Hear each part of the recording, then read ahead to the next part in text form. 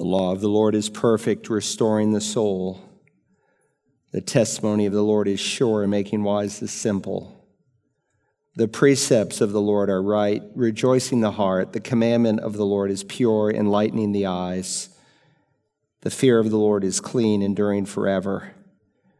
The judgments of the Lord are true. They are righteous altogether. They are more desirable than gold, yes, and much fine gold, sweeter also than honey, the drippings of the honeycomb. Moreover, by them your servant is warned, and in keeping them there is great reward. And so let the words of my mouth and the meditation of my heart be acceptable in your sight, O Lord, my rock and my redeemer. Father, we bow this morning as your people. Thank you that we can come to a throne of grace to find help in time of need. I pray for our church family at large, with so many more people, even in the last week, getting COVID, that you would watch over us and protect us. Pray for our brother Steve, who is fighting this morning. May you be gracious to him. May you intervene. He's useful to me for the kingdom. And I know to you, we pray that you continue to bless him. We pray for ourselves that we would walk in obedience, that we would seek the word the way King David just described it. Thank you that we can know you through creation, for your invisible attributes, your eternal power and divine nature are clearly seen by what you've created. Thank you that we see your work and your compassion, and that you cause the rain to shine on the righteous and the unrighteous, and the rain to fall on both. But thank you for the infallible, inerrant, eternal word in which you have revealed so much to us. And so we come and ask that you would have freedom today to speak to each and every heart, to each and every listener, wherever they may be. May you help me, may you fill me, that all who hear the message today or in days and years to come would be encouraged and blessed, and that together we might grow to the fullness that belongs to Christ. And I ask it in his holy name. Amen. I want to invite you this morning to take your Bibles and turn to the Epistle of James, James chapter 1. If you are joining us for the first time, we have been working our way chapter by chapter and verse by verse. It's just 108 verses, and I've encouraged you to read it once a week until we complete the book. It's a short read, but the more you read it, the more you will see how it fits together. My goal is that if you get picked with a pin, that you will bleed the book of James by the time we're done. Now, you can't help but know James to some degree because it's one of the most quoted books in the Bible. Pastors repeatedly will come to it because James has probably more application, direct application, than any other single book in the Bible. So in some ways you feel like you know it, but I want you to see how it all fits together, that our lives would be changed. James chapter 1, you can see the topic for this morning is how to hear God's word, and I don't mean simply with your physical ears. Let's begin in verse 19 where we left off last time. This you know, my beloved brethren, but everyone must be quick to hear, slow to speak, and slow to anger. For the anger of man does not achieve the righteousness of God. Therefore, putting aside all filthiness and all that remains of wickedness, in humility receive the word implanted, which is able to save your souls. But prove yourselves doers of the word and not merely hearers who delude themselves. For if anyone is a hearer of the word and not a doer, he is like a man who looks at his natural face in a mirror. For once he has looked at himself and gone away, he has immediately forgotten what kind of person he was. But one who looks intently at the perfect law, the law of liberty, and abides by it, not having become a forgetful hearer, but an effectual doer, this man will be blessed in what he does. If anyone thinks himself to be religious and yet does not bridle his tongue, but deceives his own heart, this man's religion is worthless. Pure and undefiled religion in the sight of our God and Father is this: to visit orphans and widows in their distress and to keep oneself unstained by the world. There was an article that appeared in one of the most popular news magazines in the nation some years back that caught my attention. It was a blistering, scorching, vicious attack on the Sunday school in what we call the Adult Bible Fellowship Hour. It was entitled The Most Wasted Hour of the Week. And I tended to agree with the author, with the exception that I think he missed it by 1 hour. Because it's altogether possible that the worship service, when a pastor opens the Word of God, is the most wasted hour in America if, and I say if, you hear the Word of God with your physical ears, but not with your spiritual ears. If you are confronted by the truth, but you are not changed by the truth. People often come to church to approve the sermon rather than to be approved by the sermon. Now, I understand that God didn't give you the scripture just to satisfy your curiosity.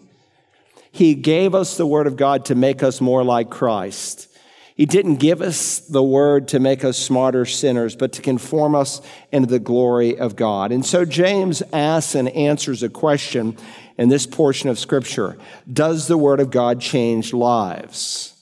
And his answer is, it depends on your response to it. If the Word of God is truly heard, which will mean it will be genuinely obeyed, then it will indeed change your life. And so the real issue for James is not how much you know, but how much you obey what you know.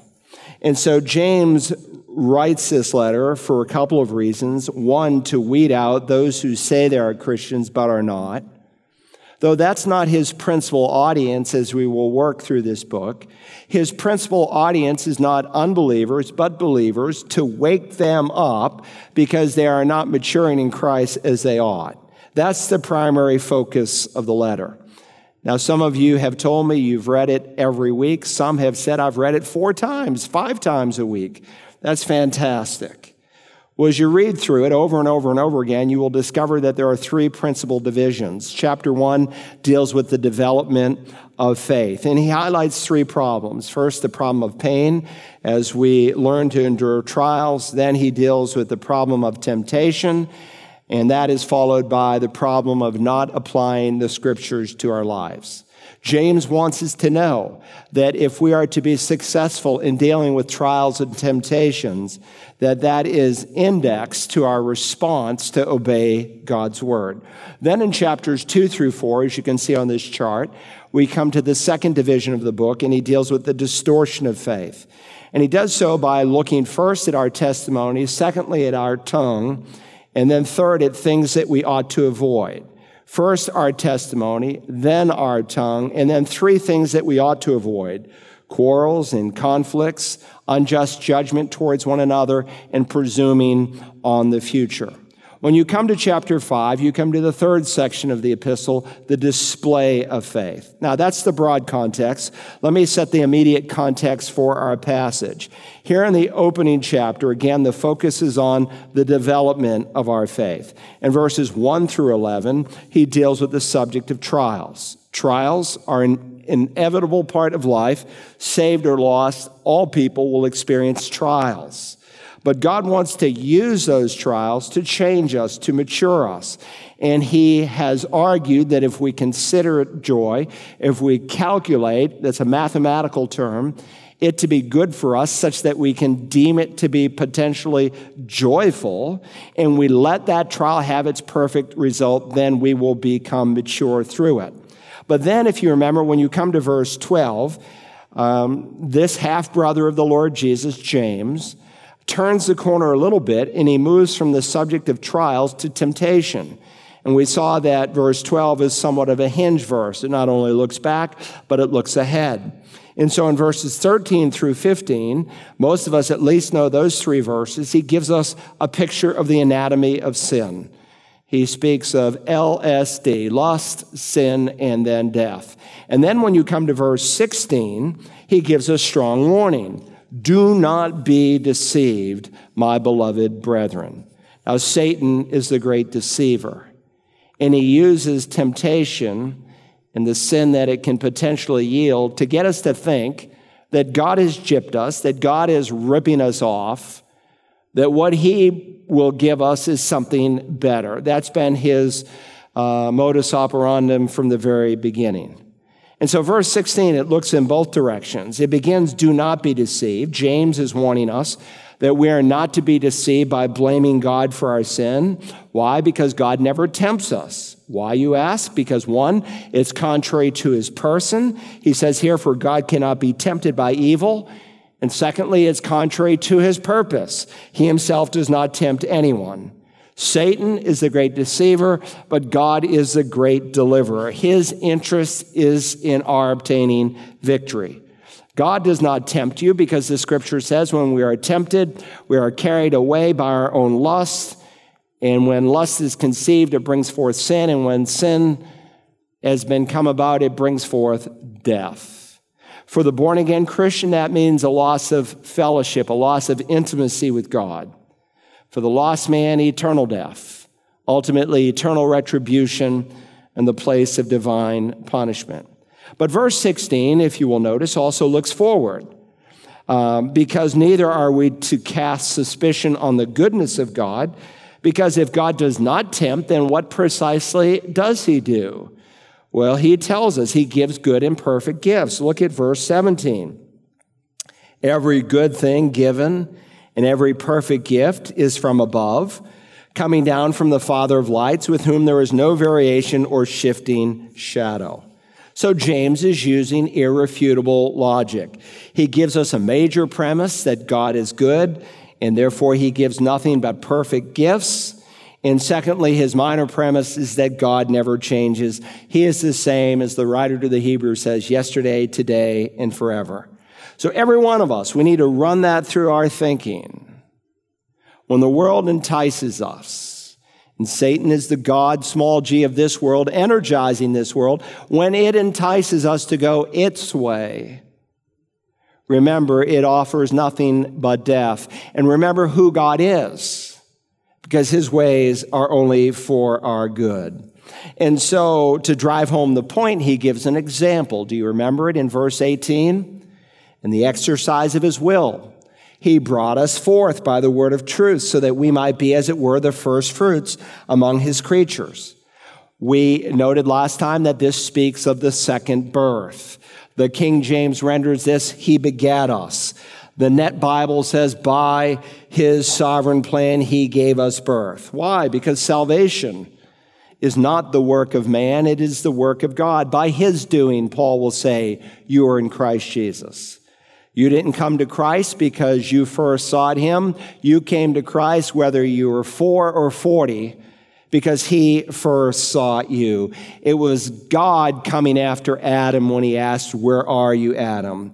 And so the cross was no afterthought as we studied in the Revelation series. We are told in Revelation 13 and verse 8 that the Lamb was slain before the foundation of the world. That is, it was in the heart and mind of Almighty God because he's omniscient, because he knows the beginning and the end, because he saw what man would do. It was in God's heart to redeem us.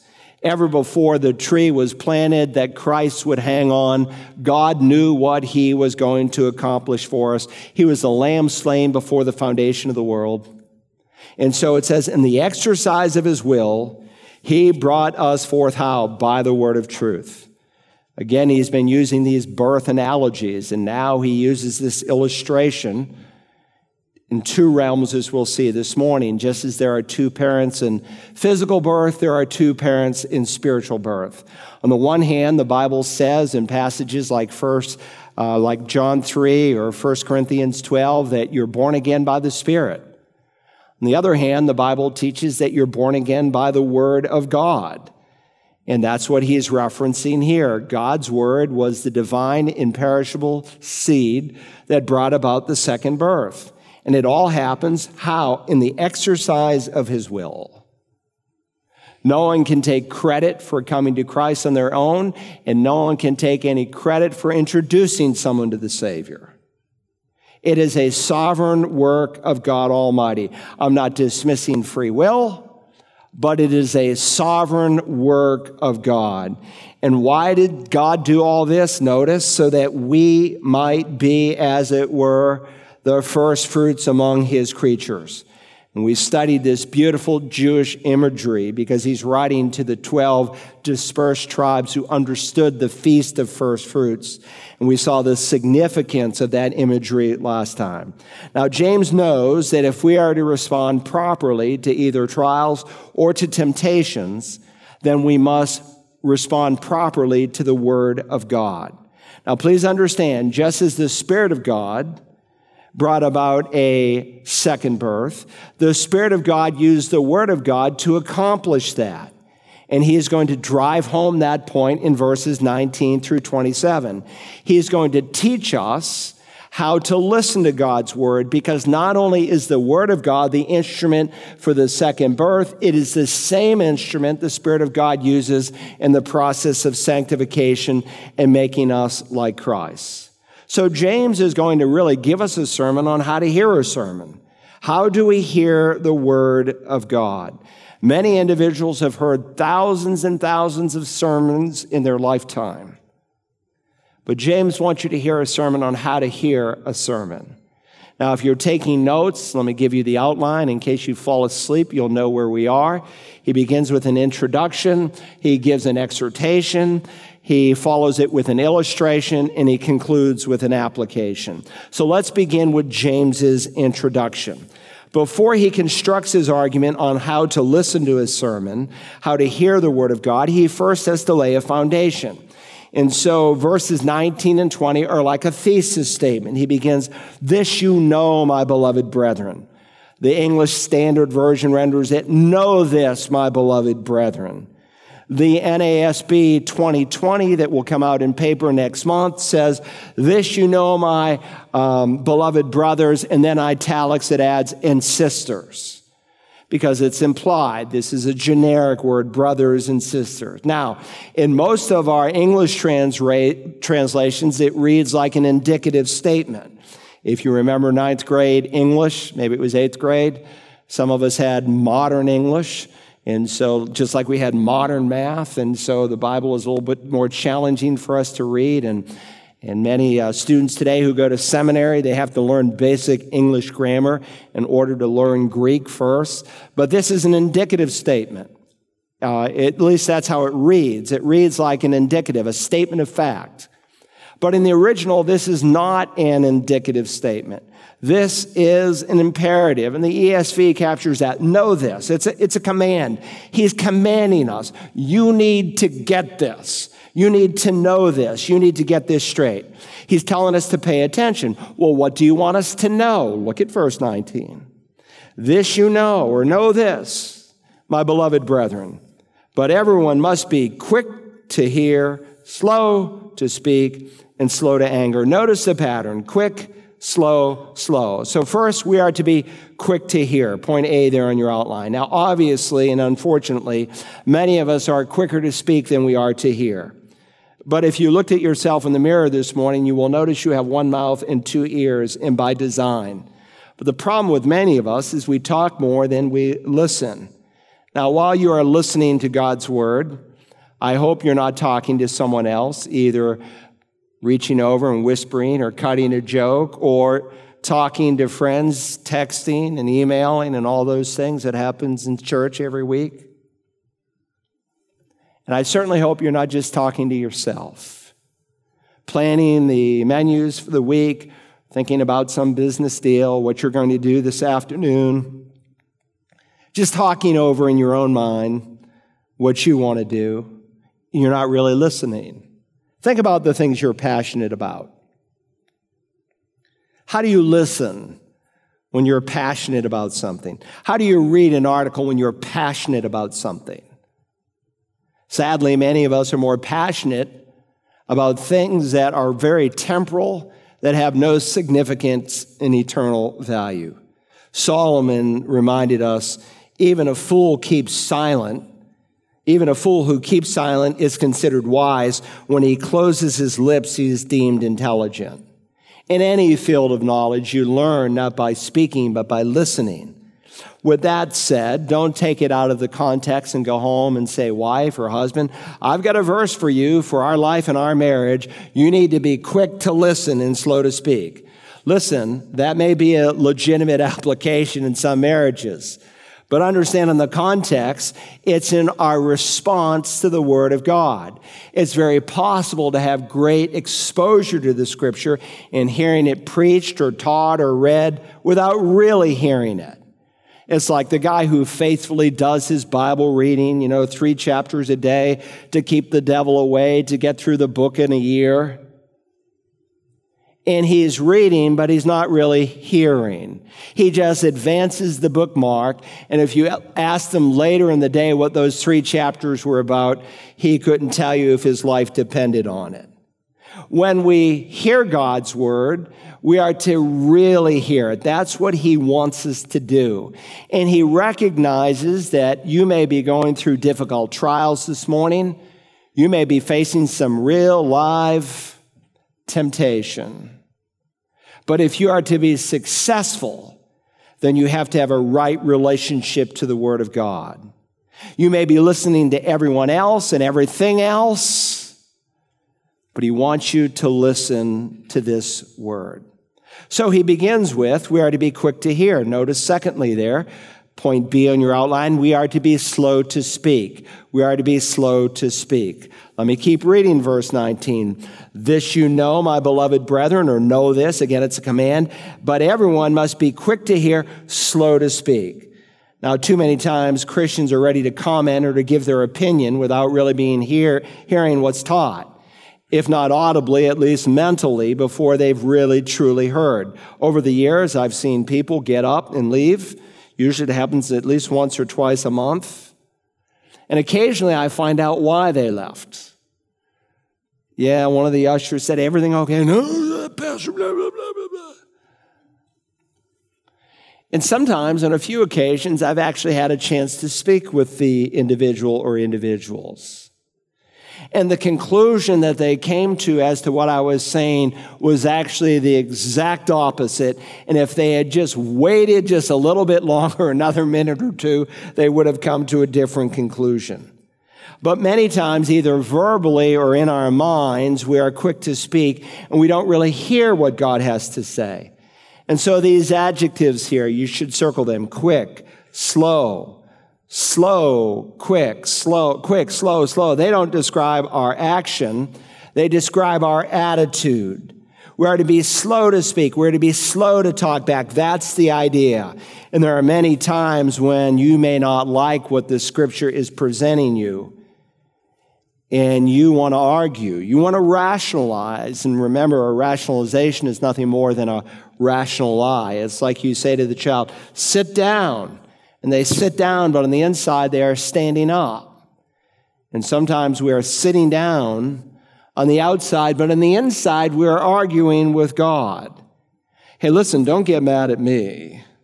I'm just the messenger boy. Don't take your argument out with me. James recognized that people would get angry. No wonder he prefaced it with words like, my beloved brethren.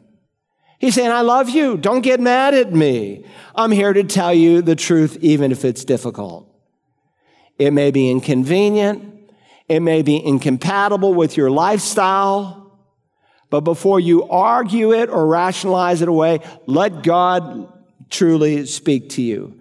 A young man once approached the famous Roman orator Socrates. Many a man in that century wanted to be discipled by him. And he went to convince Socrates why he should take him on as a student. And with this incessant flow of words, finally, Socrates put his hand over the boy's mouth and he said, young man, to instruct you in oratory, I will have to charge you a double fee. When the young man asked why, Socrates is recorded as saying, because I have to teach you 2 skills. The first on how to hold your tongue and the second on how to use it. My brothers and sisters in Christ, you cannot speak and learn at the same time. We are to be quick to hear, slow to speak, and again, the order is very, very significant. When I look out at this auditorium in these 2 services, The last service, we had 35 states, 4 countries live streaming with us. And I think about all the different businesses and families and neighborhoods and battalions and all the different spheres of influence that each of us have. I get excited and I think, what could God do for his glory to advance his kingdom if we have something to say? But do we really have something to say? Something to speak?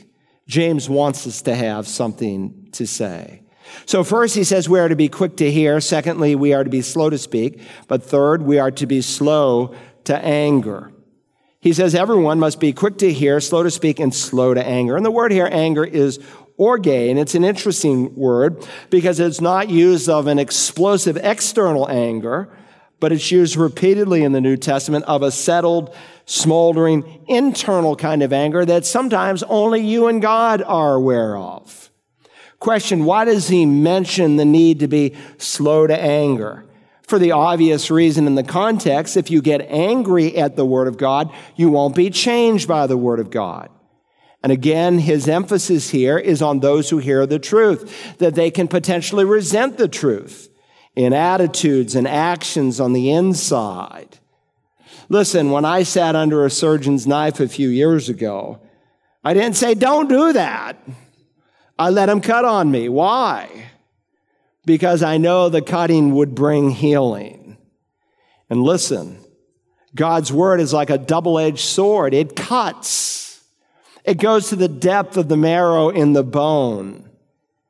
And you're not to argue with God. I know so well what the Apostle Paul says when he writes to the church at Galatia, and he says, so have I therefore become your enemy by telling you the truth?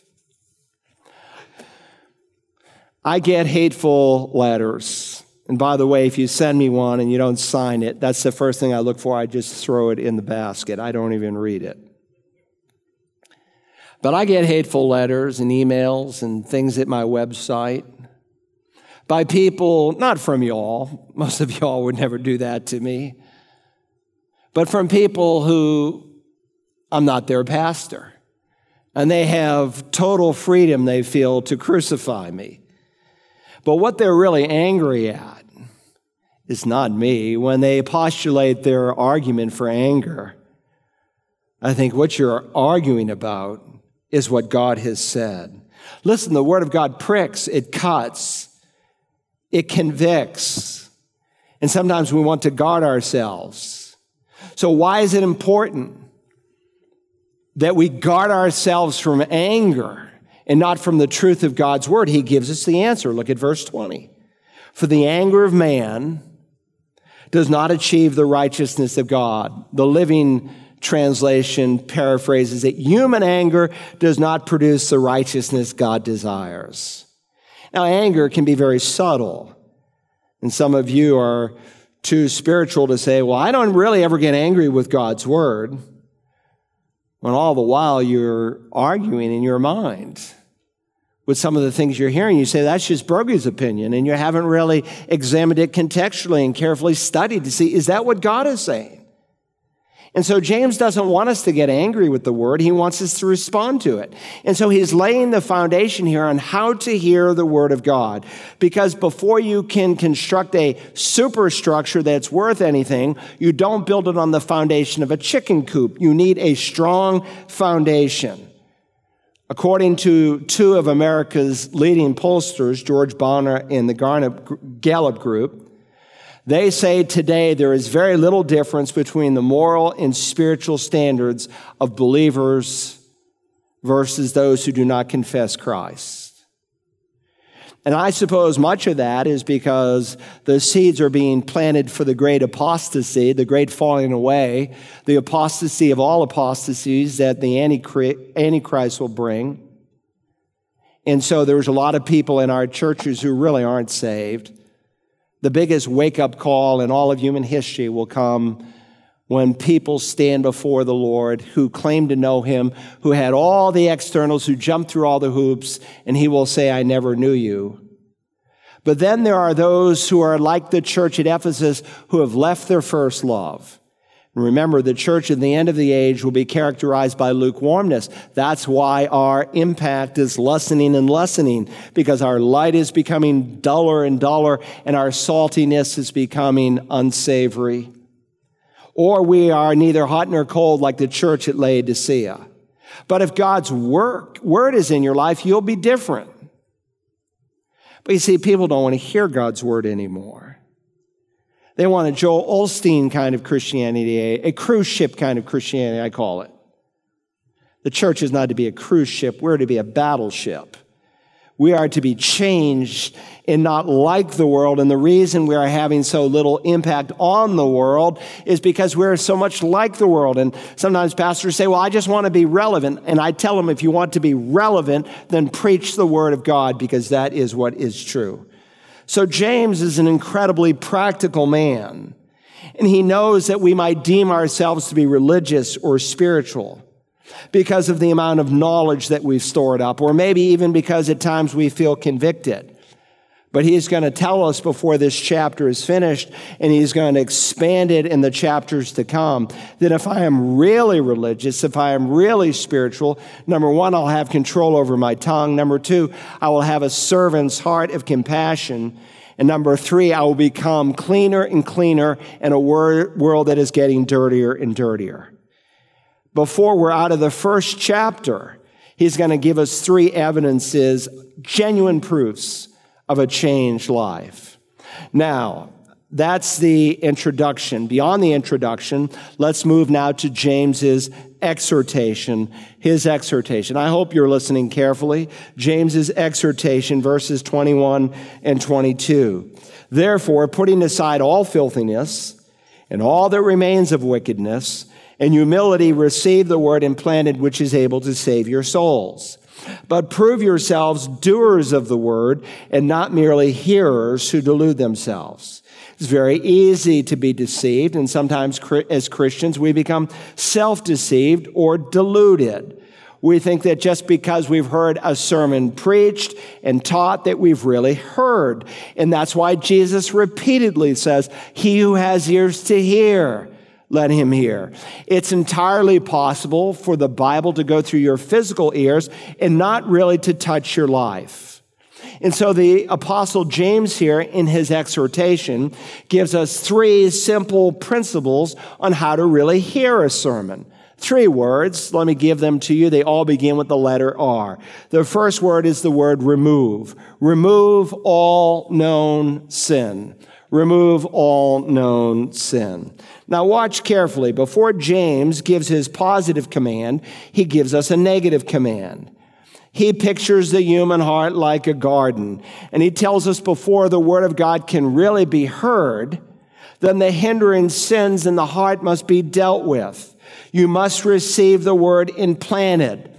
We have to remove the weeds, as we're going to see in a moment, to receive the word implanted. There has to be a weeding out before there can be a seeding in. In our first home, the gentleman across the street was an elderly man, and I said, John, I just wish I could get my front garden to look like yours. He said, I've just got so many weeds I'm fighting all the time, and I had a few flowers, and he said, well, one, you got to do a thorough weeding, and then you do a super seeding. He said, I've got so many flowers in my front garden, there's no room for any weeds. Well, listen, there has to be a removal. There has to be a weeding out so that there can be a seeding in. Look at verse 21. Therefore, putting aside all filthiness. And interestingly, the word here for filthiness is literally a medical term that means wax in the ear. Now, don't forget, God wants us to be quick to hear. And if there is filth or wax, spiritual wax in the ear, then you won't really be able to hear. Do you know why sometimes God never really speaks to you? You have a quiet time, you come to church, and you're unchanged. It's because your spiritual ears are plugged. And the Greek term wax is used metaphorically in a number of different spots in the New Testament to describe moral uncleanness or impurity. And I find it interesting that he is reminding us we need to put away these acts of wax, these acts of sin. We need to make sure the heart is clean. And that's why Very often when we begin our sermon, yes, we still do a pastoral prayer. Someone said that's outdated and outmolded. In your opinion? We have a pastoral prayer each week. And for many of us, if we haven't already settled it, that's a good time to make sure our heart is clean and clear as we open the Scripture. But he adds here in verse 21, putting aside all filthiness and all that remains of wickedness. The word wickedness, unlike the first word filthiness that speaks of moral uncleanness on the outside, this word is repeatedly used to deal with a moral corruption on the inside, not just with outward actions, but inward attitudes. James is saying that spiritual maturity can only take place if there's a putting away of certain externals and there is a repentance of certain internals. And that's the point of genuine confession. When we confess our sins, God is faithful and just to forgive us and to cleanse us. Not a salvation verse, as most of you know. That's a verse written to people who are already saved. It's not a promise for those who are lost to get saved. If that were true, Christ never would have had to have died. He could have just said confess. It's written to the beloved that they might have fellowship with John, and his fellowship is with the Father and with his Son. And so whenever you confess and forsake your sin, you're cleaning out the spiritual wax in your ears, and then you will be able to really, truly hear. You say, well, it's just a little sin. There are no little sins in God's economy. Every sin, however big or small you may deem it to be, can break fellowship with the living God and stifle your spiritual growth. Do you remember what King David said in Psalm 24? Who may ascend to the hill of the Lord? Of course, the hill of the Lord in his day was the Temple Mount. If you've been to Jerusalem, you see the Temple Mount. That's where the temple was built. Who may ascend to the hill of the Lord? For him, the tabernacle stood up there. And who may stand in his holy place? And what was his answer? He who has clean hands and a pure heart, who has not lifted up his soul to falsehood, and who has not sworn deceitfully. I hope you're listening today, because I really want you, and more importantly, God wants you to know and to understand that a filthy heart will hinder your growth. And I'm telling you, there's nothing in the culture that will contribute to your spiritual growth in this day. There's more filth and wickedness like we've never seen in the history of our nation. Television programs, movies that people download, internet sites that they linger at, music with ungodly messages. And you think, well, just a little filth in it. No big deal. It didn't affect me. The devil's already won. There must be no moral compromise. And when there is, there's dullness of hearing. 40 years ago, really 45 years ago, when I was a new Christian, 46 years, I guess, we used to sing a little chorus, "Fill my cup, Lord, I lift it up, Lord." Some of you may remember it. But we were singing it all wrong. We should have said, "Cleanse my cup, Lord, I messed it up, Lord." The cup needs to be cleansed on the outside and on the inside in order to hear God's word. So the first word is receive. The first word you've got is remove. The second word is receive. Receive the word implanted. Receive the word implanted. Look now at verse 21. Further, therefore, putting aside all filthiness and all that remains of wickedness, in humility receive the word implanted. Now, the word receive is a Greek word that means to welcome or to embrace. It's a word that's used outside of the New Testament of someone that you would welcome and embrace into your home. And here he says, in humility, receive the word implanted. Now, we need to ask an important question. How do you receive something that's already implanted within you? When a pastor preaches, he's not to preach his own thoughts and opinions, but the Scripture. And when he preaches the Scripture, he's implanting God's word into your heart. The planting of the seed takes place, But the Word of God is living and active and sharper, and so you are to welcome it. You are to water it. You are to respond to it and tend to it and pay attention to it. And so to do that, he says there must be an attitude of humility. And humility, receive the Word implanted. Years ago, my ability to hear a sermon was revolutionized, and that when I went to a church, and I don't get to do it very often, where I get to go to a church and we'd be able to sit together as a family, and it was always a blessing when we could, but my ability to hear a sermon was revolutionized, and that I would try to hear the sermon like I was the only person in the auditorium. See, so often people hear sermons and they'll come, I wish so-and-so were here today. You know, they're kind of vicarious sermon listeners. What does God say to you? What does he want to say to you? Forget someone else. Now, true, sometimes I've been in churches and they read a text and then they never refer back to it. And so I'll open the scripture and I'll examine a passage for myself. If he's going to talk about nothing, I'm going to at least read something. But if the pastor is reading and teaching the Word of God, I don't care who he is. I want to hear what he has to say. I may have just preached the sermon a week before. But God, what do you want to say to me?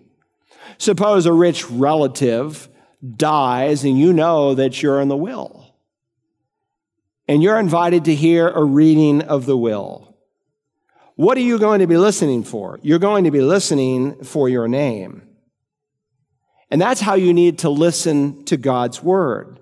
Like it has your name on it. Solomon said this, if you seek her, the word, as silver, and search for her, the word of God, as for hidden treasures, then you will discern the fear of the Lord and discover the knowledge of God. We read it in the pastoral prayer this morning from King David's words in Psalm 19. He says, the scriptures, they are more desirable than gold, yes, than much fine gold, sweeter also than honey and the dripping of the honeycombs.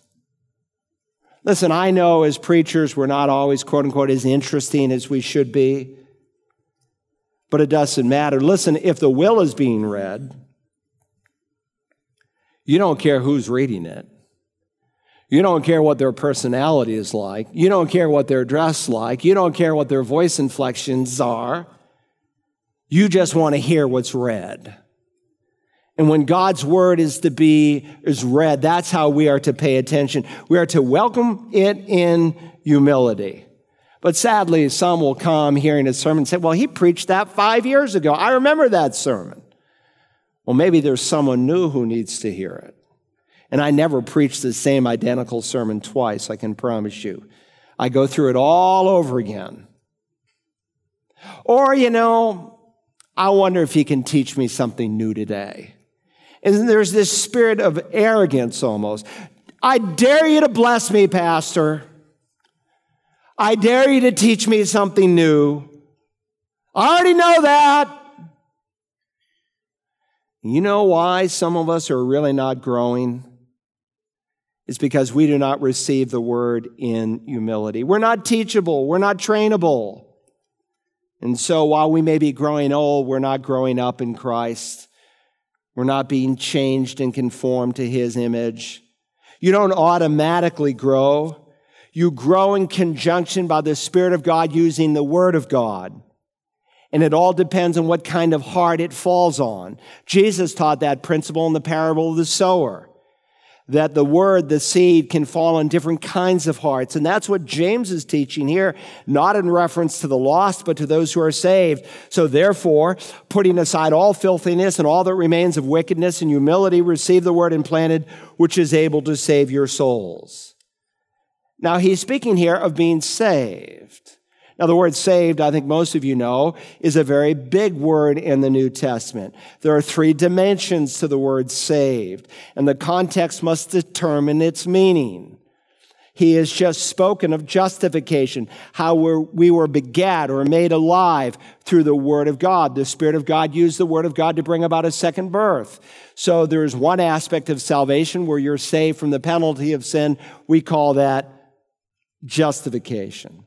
There's a future aspect of salvation when Jesus comes back, In the twinkling of an eye, that's faster than you can blink, we shall all be changed. Our bodies will be transformed. That's called glorification. But between those 2 points, there is this process of sanctification, where I'm not saved from the penalty of sin or from the presence of sin, but the power of sin.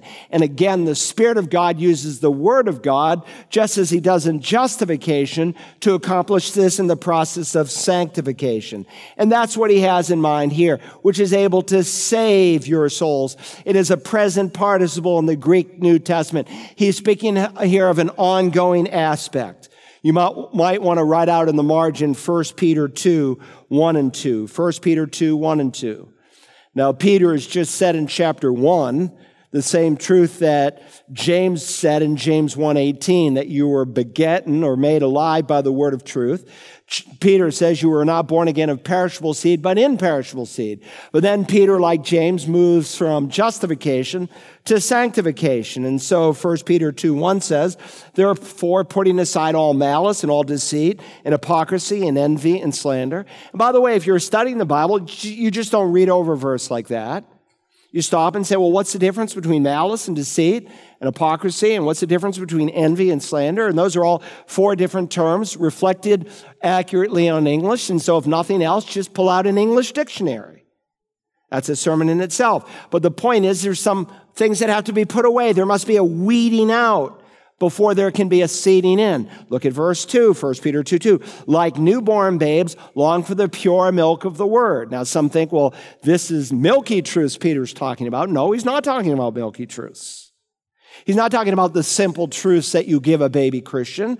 In the context, he's speaking about the purity of God's word, the unadulterated truth of God's word. Like a baby is hungry for milk, you need to be hungry for God's word. And if you've lost your hunger, you don't spend time with God, you don't read the word of God, you don't long to hear it preached, it's because there's something in the heart that's plugging it. Like newborn babes, long for the pure milk of the word, so that by it you may grow. Here's sanctification. By it you may grow in respect to your salvation. So we have to receive the word in a clean and humble heart. There must be a holy humility before the Lord, a readiness and a willingness to hear the truth. Otherwise, it's like water falling on a rock instead of water falling on soft soil. God wants to do something from the inside out. Now, there's a third word. He gave us the word first. Before the sermon, so to speak, we remove certain things. He tells us what to do during the sermon. Now he moves in that we receive the word. Now he removes to what we're to do after the sermon. We are to respond. We are to respond to the word in obedience. Now look at verse 22. But prove yourselves doers of the word, not merely hearers who delude themselves. Now, when James talks about being a doer of the word, he uses the word poetis. You can hear our word poetry. It comes from Greek into Latin directly into English as poetry or of a poet. He's talking here about creatively serving the Lord with all your heart in the same way that a poet would put his heart into a poem as he writes it. He's not talking about obeying the word with a bad attitude, doing the bare minimum. Well, I'll just do barely what I need to do. But he's talking about giving God your best. He is not just saying, just do it. He's saying, do it with all your heart. That's the great commandment. That's the Shema. He's talking about people here who are not just hearers. And interesting, the word for hearer was used in the first century of an auditor, someone who would audit a course, so to speak, or some great teacher. And in the Roman culture of James' day, there were many people who would attend a lecture not to become a disciple of the one giving the lecture, but just to be an auditor. Before I went to seminary, while I was still a campus pastor at Duke University, I took my very first course in Greek in 1981. And it was there in Duke Divinity School. They let campus pastors do it there for free. And I said, why not? And so I audited New Testament Greek first year. I was the most relaxed guy in the class. Everybody else was sweating bullets. Why? Because they had constant quizzes and tests and midterms and finals and papers, but I had none. But you see, the problem with auditors is they never graduate. And many of God's people just audit God's word with no real intention to obey it and to apply it. And you see it in many respects. There are people who come even to churches like this who have no intention of ever joining a church. They don't want to join a church. They want to date a church. They don't want to join a church because they don't want the responsibilities and the commitment that comes with membership. There are some people who maybe have even come to know Christ, but they don't want to follow through with baptism. Now, let me just say, in the context of this passage, there are many Christians who audit sermons, but with no real intention of obeying it. How do I know? Because if you ask them, a guy did his doctoral dissertation on this very subject, and he went to a number of leading evangelical churches, and he interviewed people 2 hours after the sermon, and the percentage of the people who understood what the sermon was about was just alarming. And some of us, when this sermon is over, the notes are in the trash. We don't give it another thought, because we're just auditing. We have no intention of letting this change our life. And again, not everyone who grows old grows up.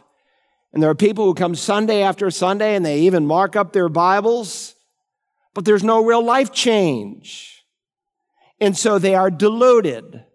They are thinking they are spiritually mature, but they're really not. And so look at this phrase, prove yourselves doers of the word. By the way, that's a present tense, and it comes out in different translations differently. But he's basically saying, continue to be doers of the word. Keep on obeying the message. If you want to be able to practice your faith like a practicing doctor or a practicing nurse, you can't simply audit the course. You've got to get your hands dirty. You have to get involved and obey what God says. Otherwise, we delude ourselves. And we are the losers because we miss what God really has for us. A.W. Tozer wrote in his little short book, The Root of Righteousness, these words. Listen. He said, there is an evil under the sun. It is the glaring disparity between theology and practice among professing Christians. So wide is the gulf that separates theory from practice that an intelligent observer of people who heard the Sunday morning sermon and later watched the Sunday afternoon conduct of those who have heard it would conclude that he had been examining two distinct and contrary religions.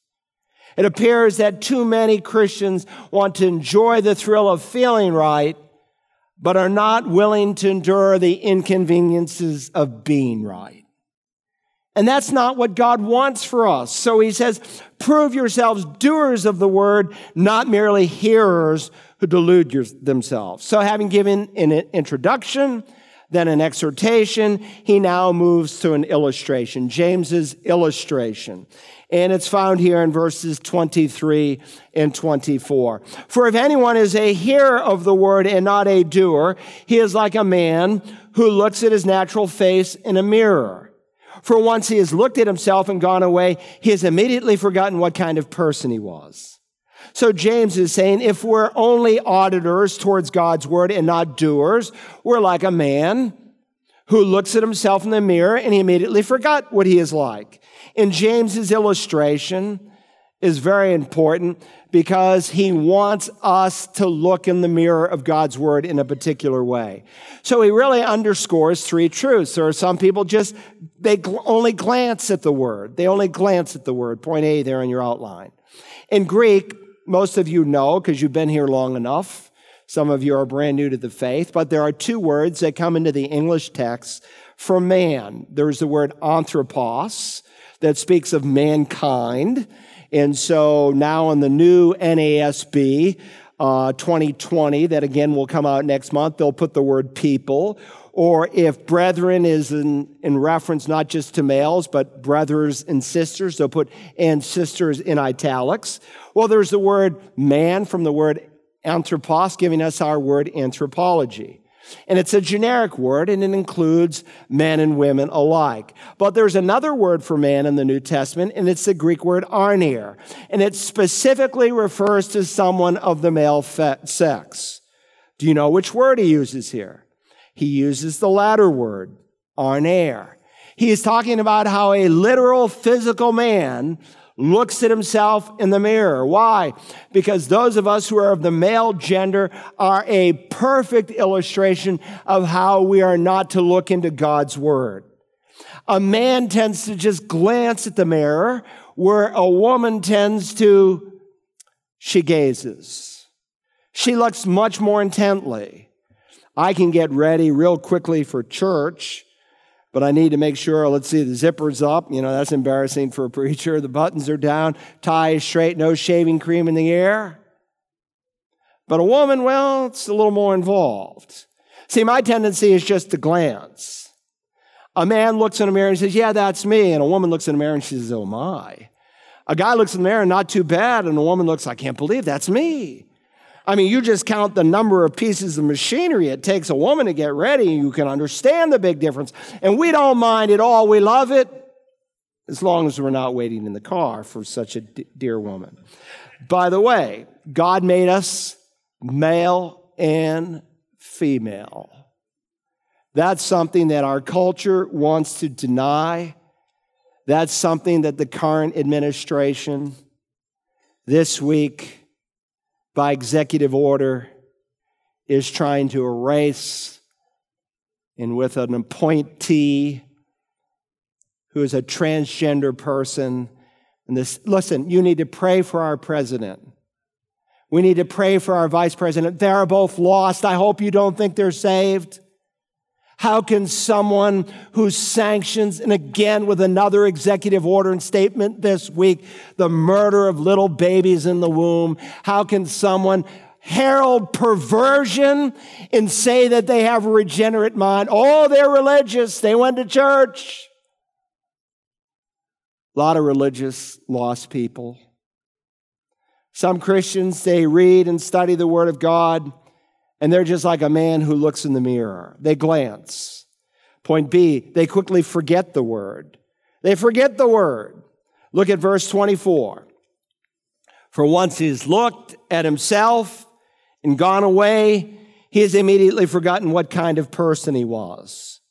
So James is teaching that because someone just glances at the word and does not really see the word, he doesn't really remember even what he's heard. And that was critical in the first century, because unless you were someone like the Ethiopian eunuch who had a tremendous amount of money and could buy your own personal scroll, it was essential that when you came to church, the public reading of Scripture not be neglected, because that was the one way you were typically going to get it. And so if you just glance, you forget what you hear. So you need to take a hard look. Blemishes and all, whatever you see in the mirror of God's Word. Now, there's two ways in our day to see yourself. One would be in a picture, so to speak, or the other in a mirror. They didn't have the opportunity, obviously, of a photograph in his day, but they could look in a mirror. You know, years ago, we used to go to Olin Mills. These young families have no idea how blessed they are that they don't have to do something like that. You know, we carry these handheld computers in our pocket, and we can take pictures better than anything they could produce. And sometimes we would go because you had to go back to get your quote-unquote free photo, and you'd look at the proofs, and man, you say, man, that doesn't look too good. But, you know, they pressure you and they con you into buying at least something. And then you get the pictures back and say, man, I look pretty good in that. Why? Because they've doctored it up. They've taken out all the blemishes. God's Word, when you look hard into it, it will show you blemishes and all. It's like looking at your soul, and you will see dirt and filth. So sometimes Christians hear the Word and they only glance, and so they quickly forget. And typically, therefore, they fail to obey the Word. They fail to obey it. God is saying here through the Apostle James that when you look carefully into the Bible, not just a brief glance at it, but when you look intently into it, you will not forget what kind of person you are. And so your tendency then will be to say, "Oh Lord, you have spoken to me today."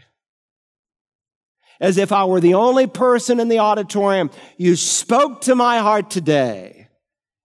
And I want to obey what you've shown me. So notice the contrast here in verse 25. But one who looks intently at the perfect law, the law of liberty, and abides by it, not having become a forgetful hearer, but an effectual doer, this man will be blessed in what he does. Now notice how he refers to God's law as the perfect law. And it's perfect because it is teleos, it is complete, it lacks nothing. It is the revelation of God Almighty. And referring to it as law, the scripture as law, he is underscoring its authoritative nature. In addition, notice he calls it the law of liberty.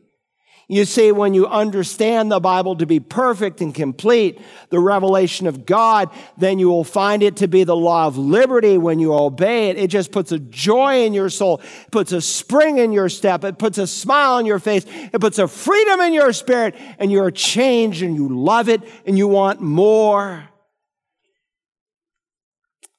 People say, "Well, I'm free to do whatever I want.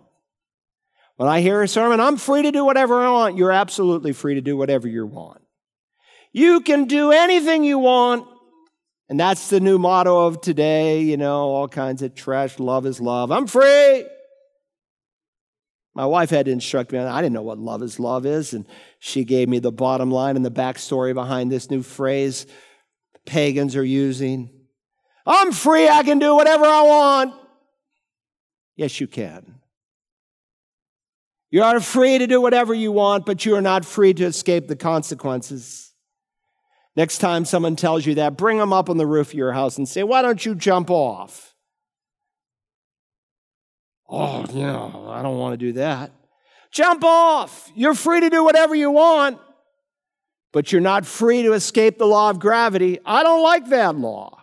I don't understand that law. My friend, when you hit the ground, you will have full comprehension. You see, you are free to choose, but you are not free to escape the consequences of that choice. So King David said, "How blessed is the man who does not walk in the counsel of the wicked, nor stand in the path of sinners, nor sit in the seat of scoffers, but his delight is in the law of the Lord, and in his law he meditates day and night. And he'll be like a tree firmly planted by streams of water, which yields its fruit in its season, and its leaf does not wither, and in whatever he does, he prospers." So he's given us a foundation by giving us this introduction. He gives us this exhortation, followed by an illustration. Now let's conclude with James' application. How do I know if God's word is falling like rain on a marble slab or like rain on fertile soil? How do I know if God's word is really, truly changing my life? Well, let me give you the Apostle James 3 applications in the form of 3 questions. Question number 1, can I control my tongue? Can I control my tongue? Now, we find in verses 26 and 27 a test application where he gives us 3 proof positives that we are truly being changed by what we are hearing. Look at verse 26. If anyone thinks himself to be religious, yet does not bridle his tongue, but deceives his own heart, this man's religion is worthless. You see, the tongue reveals the heart. That's why Jesus said, the mouth speaks that which fills the heart. And if the heart is right, the speech will be right. When we come to chapter 3, he is going to expound this in great detail. If you don't like conviction, don't come that week, because we'll be convicted all over.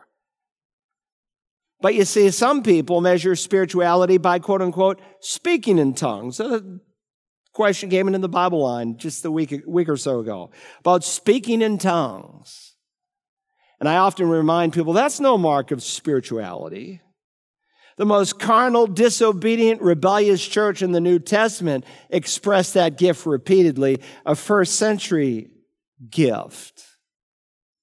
Spirituality in Paul's mind, and certainly here in James' theology, was not whether or not you speak in tongues, but how you handle that one little 2-inch piece of flesh in your head. And so the first proof is, can I control my tongue?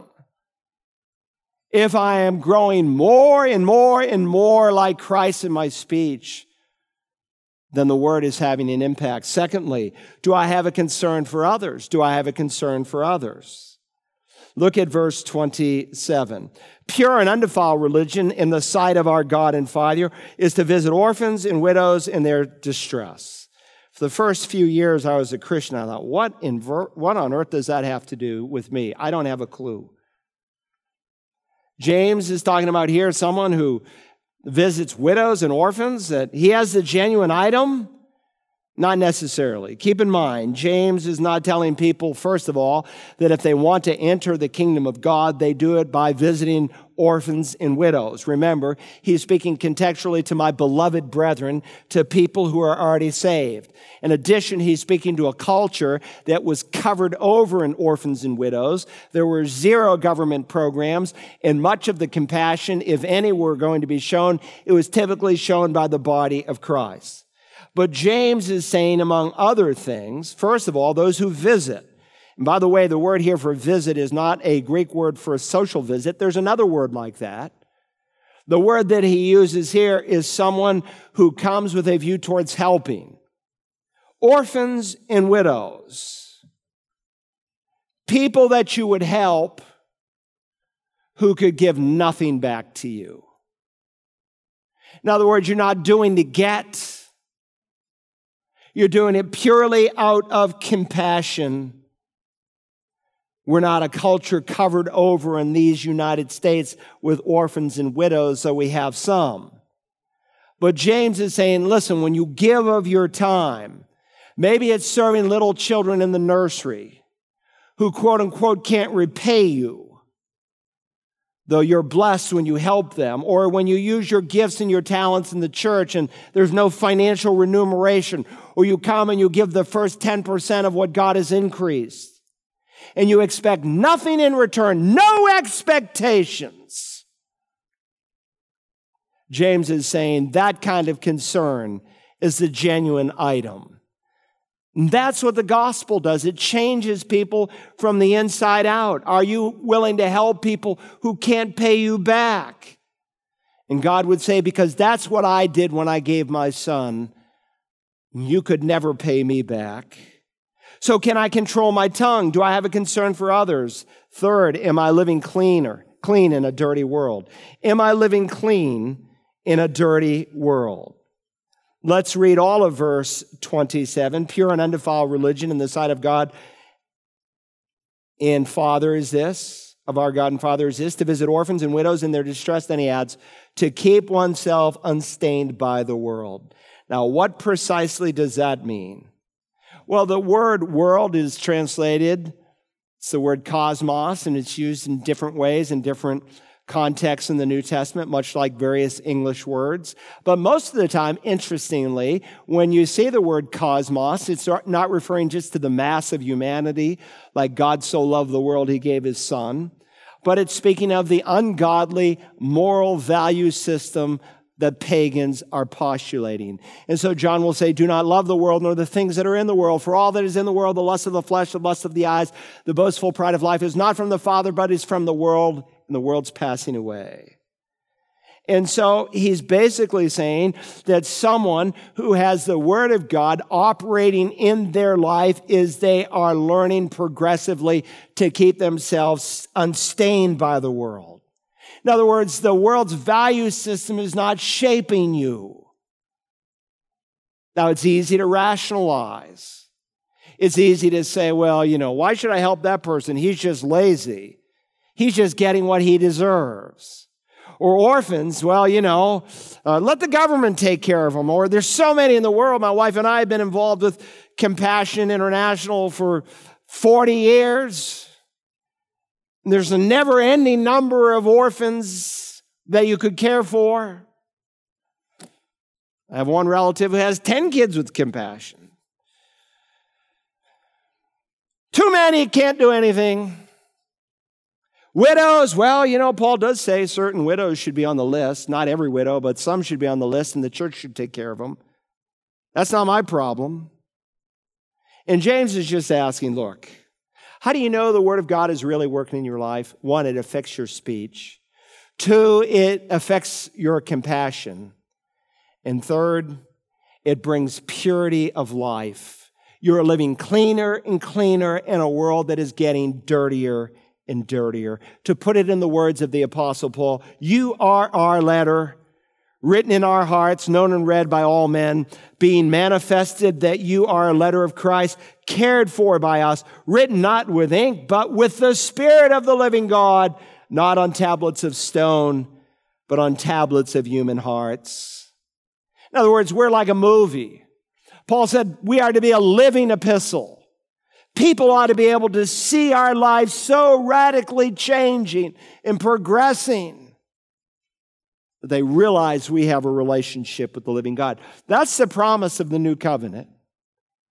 The New Deal, our Bible is divided into the Old Testament, diatheke, covenant, the Old Covenant, and the New Covenant. That's the second half of the Bible.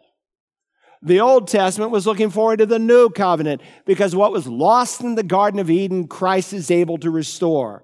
So in speaking to the nation of Israel in two critical passages, one Ezekiel, the other Jeremiah, referenced in the New Testament as having fulfillment not just for the Jew, but for Gentiles in this age, but ultimately fulfilled in the Jew. He said, "For I will take you from the nations and gather you from all the lands and bring you into your land." And if you read that section of Scripture, he's not just talking about those who are up in Babylon, and he's from the nations, plural, from the four corners of the world. God says he's going to gather the Jews. And he has been doing that in an unprecedented way. And God says he'll do that at the end of time. First, there's going to be a physical regathering, which tells you we are approaching the end of the age because God says he'll do that at the latter time before Messiah comes. Then I will sprinkle clean water on you.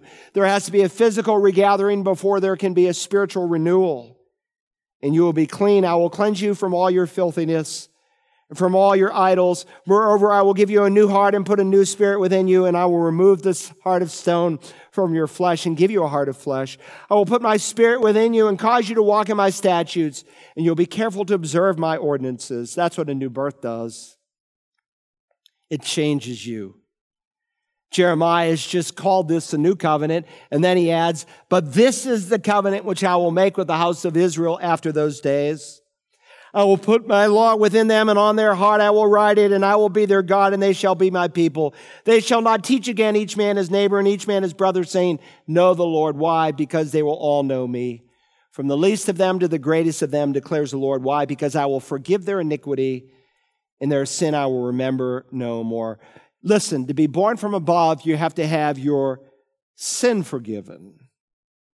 You have to have an imputed righteousness. A righteousness that replaces your unrighteousness. And God does it on the basis of the cross, the one who knew no sin became sin. And he imputes on the merits of Christ's death a righteousness to your account such that for the first time ever, the Spirit of God comes to live inside of you. And my friend, when he does, everything changes. Things are never the same. Now, when he comes to live inside of you, you become a babe in Christ. And your response to the Word of God will determine whether or not you mature in Christ. Now, listen, if you're here today, God wants to remember your sin no more. You say, does he have amnesia? No. He knows every wicked thing I have ever done or could do. And all sin is wickedness. But he doesn't hold it against me. He'll bury your sin in the deepest sea. He'll remove it as far as the east is from the west. And he'll put the Spirit of God in you. I just baptized someone who on Thursday night came and said, "I'm not sure I'm saved. And I want to get it right." I don't know where you are today, but if you're not sure you're saved, typically it means you're not. I mean, how can you be made alive and regenerated by the Spirit, and the love of God have been poured out in your heart and become a new creation and not know it. But some of us, we've crossed that line maybe years ago. And there are people who will come to this church once, and only once. Christian people, because they don't want any longer than a 20-minute sermon.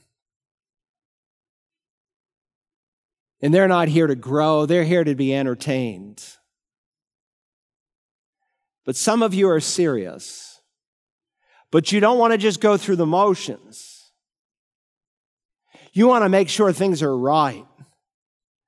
You want the Word of God to go through your life so that you're changed and shaped by it for the glory of God. Now, our Father, we thank you today for the opportunity to examine this portion of Scripture.